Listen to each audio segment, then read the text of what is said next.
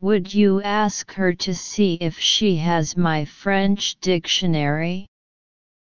If she does, tell her to bring it along.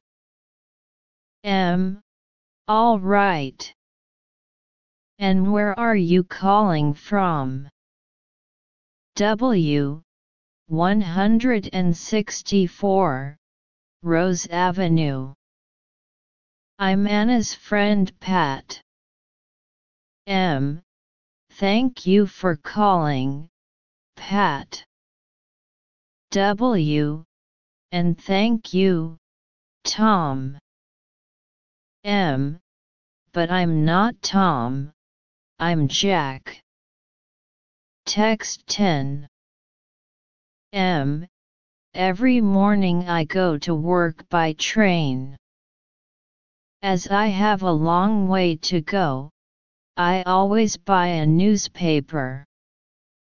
It helps me to spend the time more quickly.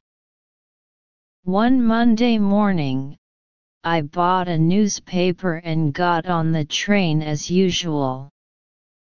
Newspaper to the sports page.